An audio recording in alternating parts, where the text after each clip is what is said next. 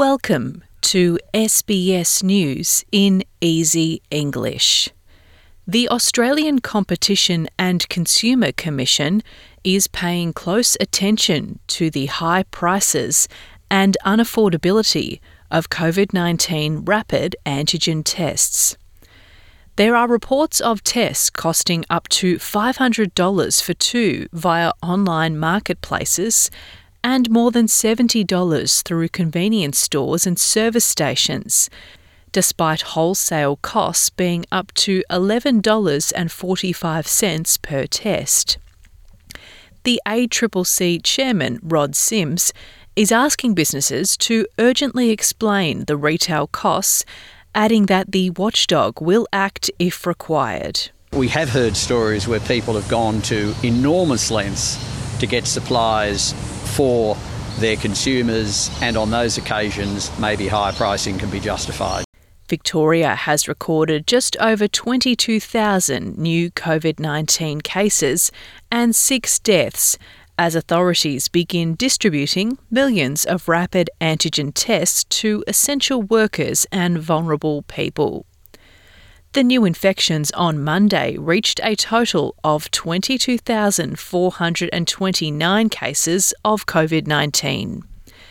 It brings the total number of active cases in the state to 245,040, including a record 1,229 patients in hospital on Monday.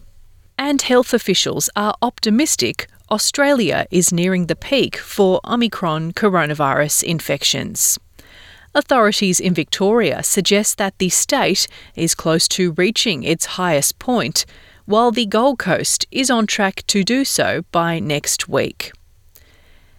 National union leaders are holding an emergency meeting today to determine the next steps for keeping workers safe during a surge of COVID-19 cases.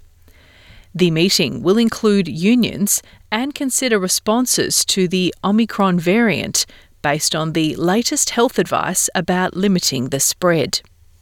The Australian Council of Trade Unions Secretary Sally McManus has told SBS News the definition of close contacts changing in a workplace context is worrying. So inevitably that just means that we're putting the whole community at risk because we have more potentially infectious people circulating in the community. In sport, defending champions Algeria have lost to Equatorial Guinea in one of the biggest upsets in Africa Cup of Nations. In other action, Ivory Coast and Algeria were both held to unexpected draws, while Tunisia were the sole favourites to win. Algeria are bottom of Group E going into a final group game against two-time champions Ivory Coast. This is SBS News in Easy English. Thanks for joining us. I'm Stephanie Corsetti.